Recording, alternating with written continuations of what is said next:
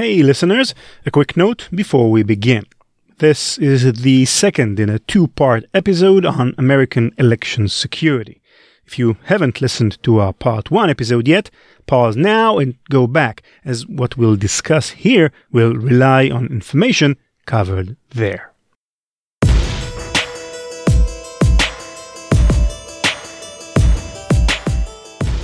Hi listeners, welcome back to the Malicious Life podcast in collaboration with Cybereason. I'm Ran Levy. And I'm Nate Nelson. We've all heard about Russian meddling, and we've heard about cases where even voting machines have, for reasons of glitches or whatnot, shut down and caused long lines. Has a computer hack ever occurred against an election of any import in your knowledge? Well, has a computer hack occurred? We're listening to Maggie McAlpine, co-founder of Nordic Innovation Labs. Now, until quite recently, I would usually have to say that there's a really endemic problem to election security, which is that because it's so wrapped up in politics, generally speaking, experts have really had to have been denied over and over again to be allowed to do a forensic check of things like touchscreen voting machines. So they would have to say, no, there's no evidence of it, but that's only because we haven't been allowed to look. Ron, have you ever heard of the votes in a major country's election being changed by a malicious computer hacker? Not off the top of my head. Plenty of manipulated elections, but never from a data breach specifically. Maybe one of our listeners will correct me on Twitter. I can't think of any right now either, but that's not to say that it couldn't have ever happened. It's kind of like saying there might not have been a murder, but I'd like to check out the crime scene to see if there's a body in there, but them saying, well, because you can't be certain if there's a body in there, you're not allowed to go look at the crime scene. For years, cyber researchers have been denied access to this proverbial crime scene, but last year, at least in one state, that changed. But I can actually say that there is a very strong case going on in Georgia right now. Ever since we left our story in 2017, the lawyers in Curling v. Kemp had battled over whether Georgia's election systems needed an entire overhaul. The prosecution, you'll remember, originally wanted a congressional race between Jon Ossoff and Karen Handel completely reversed, on the basis that it could have been tampered with. But then, the stewards of Georgia's elections, the election center at Kennesaw State University, wiped their servers clean. The most important evidence in this case was now gone. Or was it? It turns out that while KSU was destroying primary evidence in their lawsuit, somebody else had a copy of that same data, the FBI. And so, about 1 year ago, the prosecution finally got to see what had been so elusive for so long. They put Logan Lamb on the case. I've met Logan Lamb and I trust him. So if Logan Lamb, says he has, saw evidence that the server was accessed and tampered with, I believe him. In an affidavit, Lamb revealed that on December 12, 2014, KSU had, in fact, been hacked, and with it, the entire electoral system of Georgia. It was entirely preventable, too. The attacker had used an exploit called Shellshock. Shellshock had been originally disclosed to the public on September 24, 2014, along with its patch. He found evidence that it was compromised in December 2014. And then not patched, basically.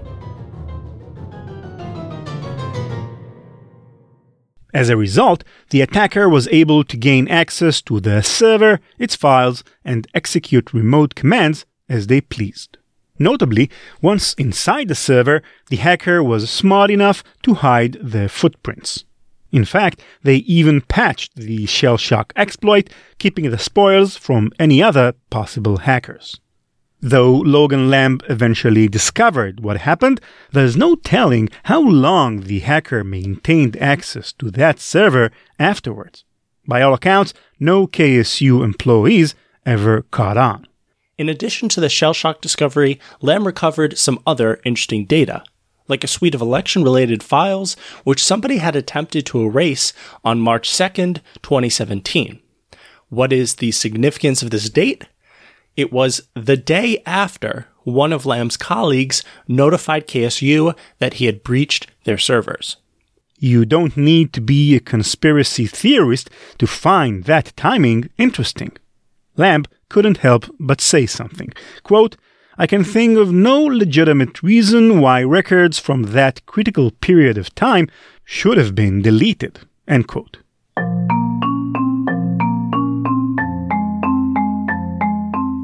Now we know that Georgia's elections infrastructure had been hacked multiple times since 2014. Once by the shell shock hacker, once by Logan Lamb, once by Logan's colleague, and possibly even more times that we don't know about due to deleted and covered up information. But we haven't even gotten to the worst stuff. In 2016, Fancy Bear and Cozy Bear, two hacker divisions of Russia's intelligence apparatus, hacked the Democratic National Committee. It was the culmination of a month-long trend where Russia was increasingly using social media, hackers, and whatever other means they could to influence America's elections. In response to the growing threat from Russia, the U.S. Department of Homeland Security offered to help individual states with their security postures. 48 states invited the help. 2 rejected it. I think I can guess at least one of the two. Yeah, it's probably not a mystery at this point. After rejecting DHS assistance for his state's election security, Brian Kemp explained to reporters that, quote, "Because of the DNC getting hacked, they now think our whole system is on the verge of disaster because some Russian's going to tap into the voting system. And that's just not, I mean, anything is possible, but it's not probable at all the way our systems are set up." End quote. Brian Kemp was right about one thing. Anything was possible. According to the Department of Justice, a couple months after Kemp shrugged off the possibility of a Russian election hack, Russian military officers colluded to break into his state's election systems. In the lead-up to the 2016 race, officers of Russia's Unit 74455 had scoped out election infrastructure in Florida, Iowa, and Georgia, looking for vulnerabilities that they could exploit. According to their indictments, quote, "Vladimirovich Osadchuk and Anatoly Sergeyevich Kovalev are charged with a conspiracy to commit computer crimes related to the hacking into the computers of U.S. persons and entities responsible for the administration of 2016 elections, such as state boards of elections, secretaries of state, and U.S. companies that supplied software and other technology related to the administration of U.S. elections." End quote. We don't actually know what the Russians were able to accomplish. That information remains classified. But let's remember, that summer, a 29-year-old researcher named Logan Lamb had completely dismantled the same target, all on his own. How much money would you be willing to bet that a few Russian military officials could have done the same job? So for those of you counting, we now have the shell shock hacker, Logan and his colleague, the Russians, and possibly more we don't know about, all playing around with Georgia's election systems in the lead-up to the main story of our episode today. According to estimates, more than twice as many people will vote by mail in this year's U.S. presidential election as they did in 2016. Some key swing states, like Pennsylvania and Wisconsin, don't start counting mail-in ballots until Election Day. And due to COVID, many polling stations will already be understaffed. If the race is close, we could be waiting on a final outcome for days or longer. President Trump has indicated that he may not accept that result for any number of reasons. What happens then? We don't know. Both campaigns have already hired teams of lawyers to fight the final result. This election is plagued with uncertainty, and uncertainty and democracy go together like wet hands and electrical outlets. Yeah, or like Nate Nelson and falafel. Remember that time you were so sick No need to remind me of that, thank you. Take as an example of the relationship between uncertainty and democracy, a relatively minor incident that occurred in the state of Georgia in 2014. Here's what happened. The state was set to vote on a number of government appointments, including governor, attorney general, and secretary of state, the position held by Brian Kemp. To help get out the vote, a grassroots political organization called the New Georgia Project collected and submitted 81,000 voter registrations on behalf of previously unregistered Georgia citizens. They beat the state's deadline, which was October 6th, for the election coming up that November. But as the election drew closer, representatives of the New Georgia Project found that only around half of their applications had gone through. So they sued the state. Brian Kemp was forced to step in. He called the allegation that there were 40,000 missing registrations, quote, absolutely false. The applicants on these forms have either been added to the rolls or they are in pending status, end quote. Confusion ensued. On one hand, here were tens of thousands of citizens who didn't know if they could vote or not. As new voters, they were especially vulnerable. But there was no specific time limit on when the state had to add these voters to the statewide qualified electors list. In other words, there was nothing illegal or even really wrong with taking the time to process these applications so long as they were done by Election Day. Amid all the bureaucratic red tape, neither side really had complete information about what had happened. Therefore, each was able to spin a narrative that fit their own political ends. To the Republicans controlling the state house, these Democrats were grasping at straws in order to rally their base. Whether registrations were missing or not, the narrative of this big, mean Brian Kemp was the only part that really mattered to them. For the liberal activists, this felt like discrimination of the old days. The New Georgia Project focused their efforts around communities of color in cities. These demographics tend to vote overwhelmingly Democrat. Maybe, they deduced, the Republicans controlling the state were intentionally dragging their feet to prevent more black people from voting. It wouldn't have been the first time. This is why one state representative in particular, a leader of the project, decided to make some noise. This representative was a woman named Stacey Abrams. Stacey Abrams was a rising star for the Democratic Party, and it's no wonder. She's young, female, African-American, and ideologically center-left. Personality-wise, she sort of has that air of that kid in class who sits in the front and reminds the teacher that they forgot to assign homework. Abrams' brand is all about voter rights. So, when 40,000 new voter registrations went missing, she went to the media. She denounced Brian Kemp's voter suppression tactics, and the New Georgia Project staged a sit-in of his office in the Capitol. Eventually, Georgia's 2014 election passed without too much fanfare. That's because the Republicans won just about everything by margins that made even 40,000 votes largely irrelevant. But that's not actually the important part. What's important is how that episode previewed what was to come 4 years later when the governor of Georgia prepared to vacate their position. It was now 2018, and two candidates emerged as the likely replacement. One of those candidates, representing the Republican Party, was Brian Kemp. And the other candidate for the Democrats was Stacey Abrams. Now, if you recall our last episode, we talked about the race for Georgia's 6th district between Jon Ossoff and Karen Handel.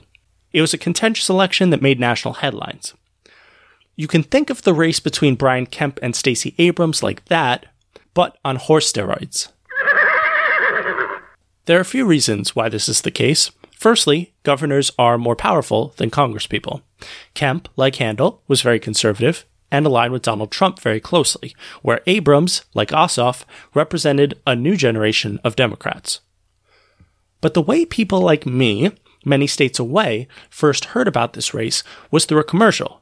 one of Kemp's campaign ads titled "So Conservative." It was, undeniably, one of the most memorable ads you'll ever see. We don't have the rights to air it on this show, but it's important for understanding the context of our story, so we're going to reenact it for your entertainment. Lucky enough, Ron Levy does a perfect Southern accent. Isn't that right, Ron? You're darn tootin', partner. Isn't that amazing? It's just like Brian Kemp is sitting in your living room right now. So, here's how the ad goes. We open with Kemp wearing a button-down shirt, standing in an open field. I'm Brian Kemp. I'm so conservative. An explosion in the background. I blow up government spending. We cut to Kemp holding a pump-action shotgun in front of a display of about a dozen pistols and rifles. I own guns that no one's taken away. Now he's standing in his yard holding a chainsaw. My chainsaw's ready to rip up some regulations. Cut to Kemp sitting in a giant Ford F-350 pickup truck. He's about to deliver the line that'll be replayed on news channels for months thereafter. I got a big truck, just in case I need to round up criminal illegals and take them home myself. Yep, I just said that. He can hardly contain the smirk on his face. I'm Brian Kemp. If you want a politically incorrect conservative, that's me. The race for governor of Georgia meant something to the whole country. It was a clash of two opposite cultures, not just Democrats versus Republicans, but progressivism versus Trumpism, America versus Murica. People who never visited Georgia in their life became invested in this race. Most people didn't know that in court, a separate battle was being fought over whether the state was even prepared to host a reliable election, whether their voting systems were so very broken that any possible outcome couldn't be trusted. This is like a 3-year long running, extremely complicated lawsuit with like a lot of moving parts. The problem with Georgia's voting systems dates back to 2002. Following the disastrous Florida recount of 2000, Washington passed the Help America Vote Act. It was designed to help U.S. states modernize their increasingly outdated voting systems. Some states handled the responsibility quite well. Consider, for example, New Hampshire.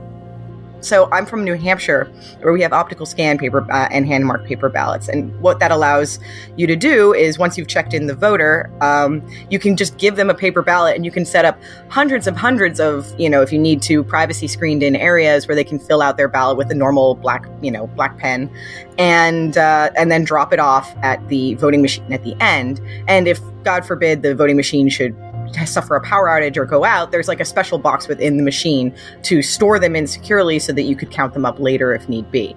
So there's just a lot of redundancies and cost things in place that make hand-marked paper ballots just better across the board, especially for moving long lines. Plenty of states like New Hampshire were able to utilize digital computers to make their voting systems more robust and reliable. And then there were states like Georgia. I once lived in Georgia for a brief time, and yes, they were one of the last holdouts on these sort of purely touchscreen machines that were sort of rife with problems.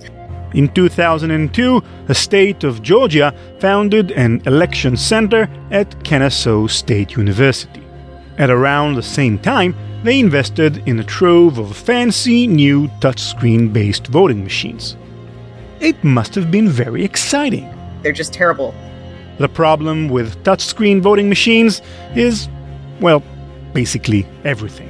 Whenever you have like a computer screen that people need to use to cast their vote, it just slows things down. It sounds like it would be faster. It sounds like it would, be very technological and a lot better, but actually it just means that no one else can even begin to start voting until that person is done, and each one of these machines can cost tens of thousands of dollars, and they're already oftentimes filled with junk technology, and they're already, pretty much obsolete from the minute they're bought.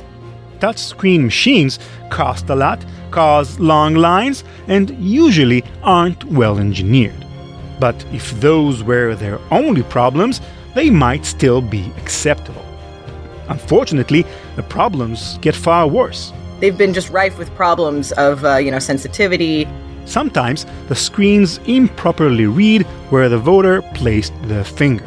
It's sometimes referred to as sliding, a phenomena where the screen itself shifts out of place such that a voter might press on one candidate and the press is interpreted instead as a vote for the next candidate over. The Simpsons made a great joke about it, the whole I press the button here and it gave it to the Republican candidate. The very worst problem with touchscreen machines, though, is that they don't necessarily come equipped with any kind of backup system. They're, unauditable. You can't really do a recount. If something goes wrong within the machine, you'd need a, full-blown forensic investigation to get into it.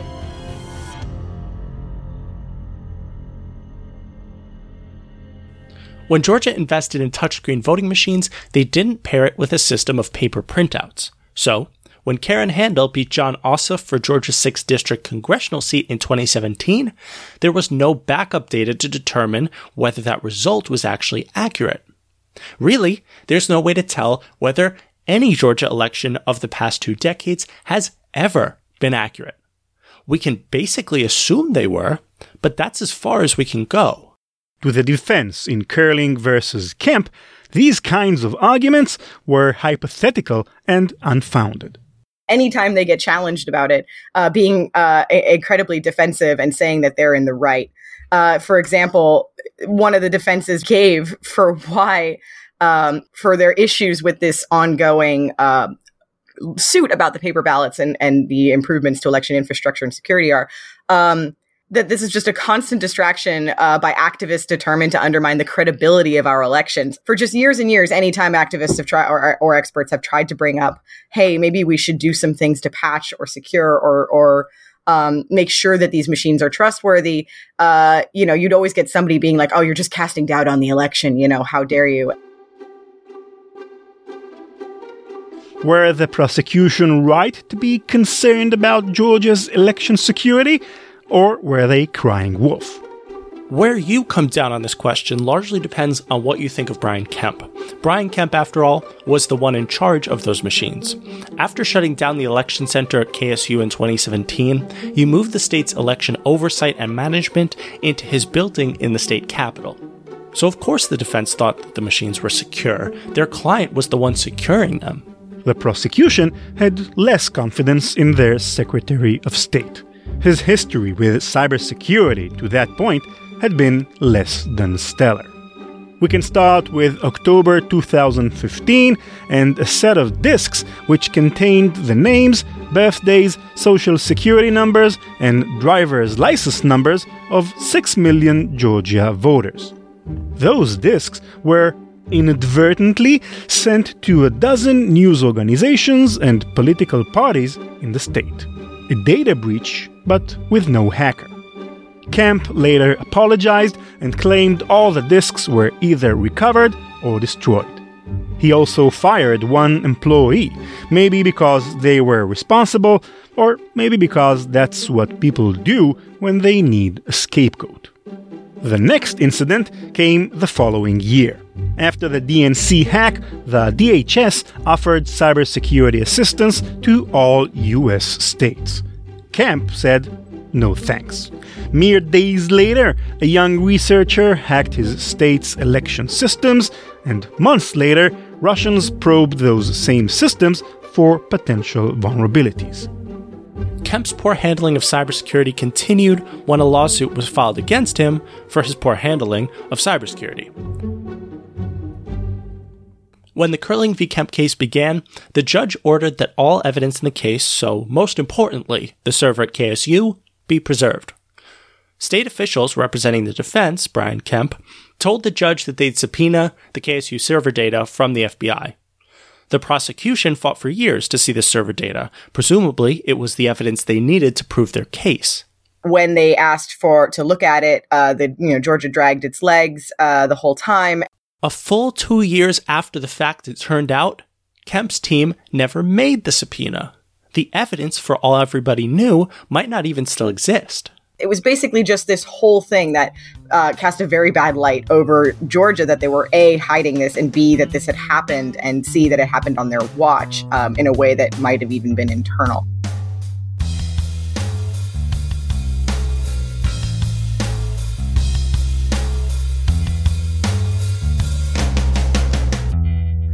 Was Brian Kemp hiding something?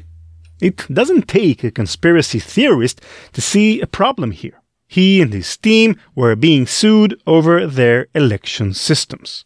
He was a candidate in the upcoming election for governor. Anything he knew that others didn't could, presumably, be used to his own advantage. In any other race, which would be perhaps valid, goes out the window when the Secretary of State himself is a candidate. It certainly doesn't, it certainly doesn't look good. It's not a good look. Would you trust the poker game if the dealer were playing? Would you trust the basketball referee if they were also a coach for one of the teams? Local organizations called on Brian Kemp to resign as Secretary of State to hand over election oversight to a neutral third party.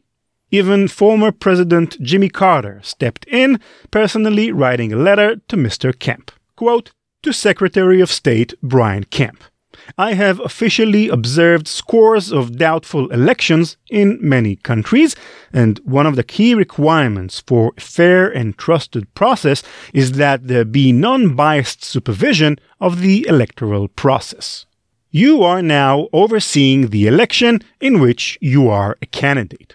This runs counter to the most fundamental principle of democratic elections, that the electoral process be managed by an independent and impartial election authority. In order to foster voter confidence in the upcoming election, which will be especially important if the race ends up very close, I urge you to step aside." End quote. Brian Kemp held the power to hack his own election. Even if it was unlikely, nobody knew that he wouldn't do that. So the prosecution in Curling versus Kemp made a very simple request to the judge. Instead of using the insecure, unverifiable touchscreen machines, voters in the upcoming election should be given paper ballots. Ballots which, unlike machines, could be easily tracked and verified. Even this little common sense measure, like let's have a paper backup in the polling place, is being appealed by the Secretary of State's office, which I consider to be silly. Other states have no problem with paper ballots, which are cheaper. Other states are just better run.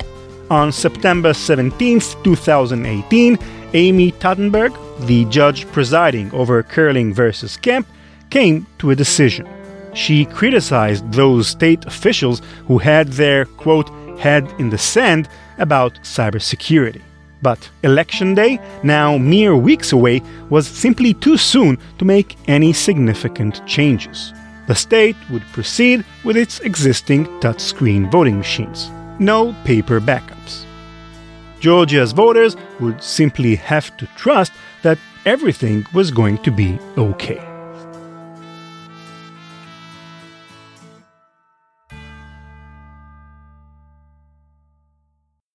It was cloudy over much of Georgia on the morning of November 6th, 2018. At local schools, rec centers, and town halls across the state, poll workers began setting up their decades-old touchscreen voting machines. Some of these poll workers would be in for a tough day. We have flawed e-poll books, which is a new technology, basically an iPad that helps you check in voters shutting down in the middle of election day. In every single election that they've been used in, there's been some glitch with them that's caused enormous problems. In major precincts, voters were bounced between polling places, held up due to technicalities, or told outright that they couldn't vote due to discrepancies in registration data. The Atlanta Journal-Constitution documented some of these scenes, quote, "A poll worker in Atlanta hoarded the last of his precinct's provisional ballots, doling them out to select voters while turning others away. Cobb County wouldn't let a new resident cast a ballot, even though both her driver's license and her voter registration card displayed her new address. Fulton County still can't verify that it received an Atlanta woman's ballot in October. When the woman asked an election official over the telephone whether her vote had counted, she said the official just kind of snorted." End quote. Stories like these were unfortunate, but they paled in comparison to what some voters were facing in the biggest cities in the state. There were many flawed voting machines that broke down on election night. Remember those expensive touchscreen voting machines? they began breaking down. Take, for example, what happened to a fella by the name of Brian Kemp. When the Secretary of State went to cast his own ballot, he used one of those touchscreen machines, which recorded his vote onto an insertable card. But in the middle of the process, he stepped away from his machine and walked over to the poll workers' table. He told them, quote, "It said this was an invalid card." He had to try it all over again. If the Secretary of State was having trouble voting for himself, it didn't bode well for other Georgians.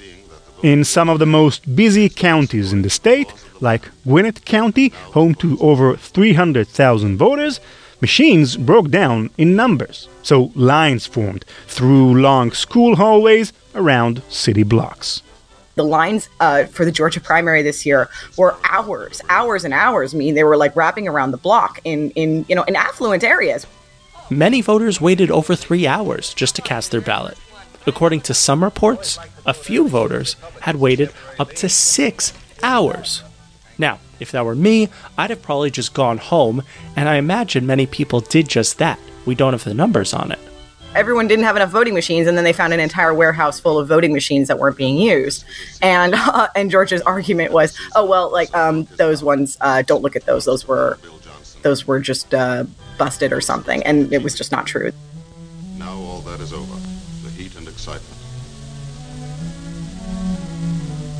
The votes are cast, and Americans have... By the end of the day, most Georgians got to vote, and most of their votes counted. As midnight approached, the race just seemed to be too close to call. The candidates were hovering within 1 percentage point of one another. Georgia's voters went to sleep not knowing who their next governor would be. The following day, one candidate was ready to make an announcement. After Election Day full of broken machines, invalid ballots, incorrect registrations, and 6-hour-long lines, 99% of precincts were now reporting. The next governor of Georgia would be Brian Kemp. He won by a little over 1%. Even though Brian Kemp had announced his victory, Stacey Abrams had not conceded her defeat. Her campaign told reporters that they believed some votes hadn't been counted and that the Secretary of State's office wasn't being forthright about it. They said they would be seeking litigation. The problem with their argument, of course, is that Georgia has no system for tracking lost votes. As the Atlanta Journal-Constitution reported, quote, "No evidence emerged of systematic malfeasance or of enough tainted votes," end quote.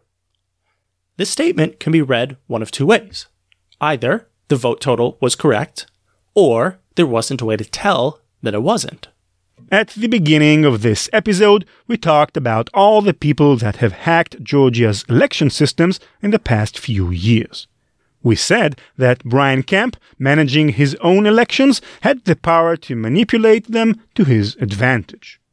Did Kemp, or any of those hackers, or any hackers we don't know about, have any impact on the final result? There's precious little data for which we could even begin to answer these questions.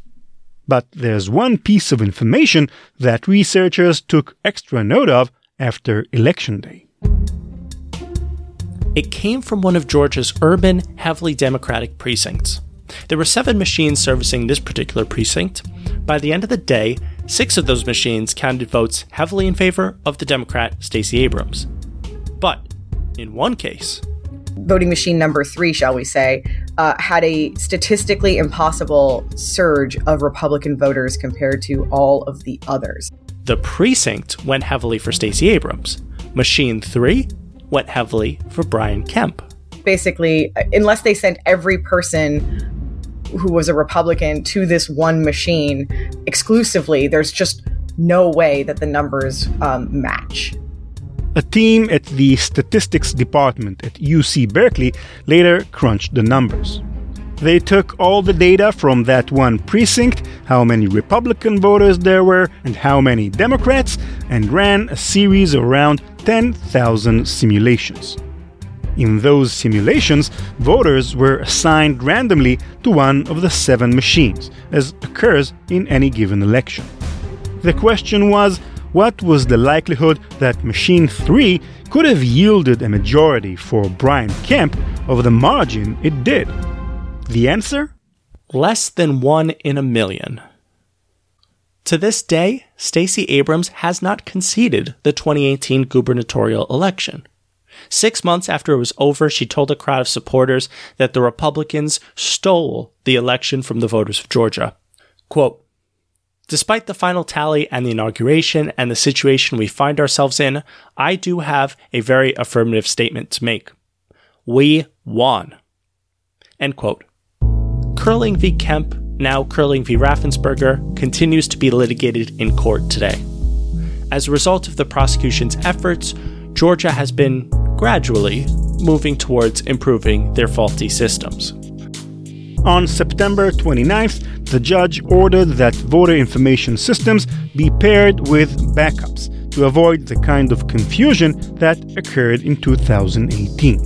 The state has also replaced those faulty voting machines they used in 2017 and 2018, the ones that broke down on election day and, in at least one case, yielded outright incorrect results.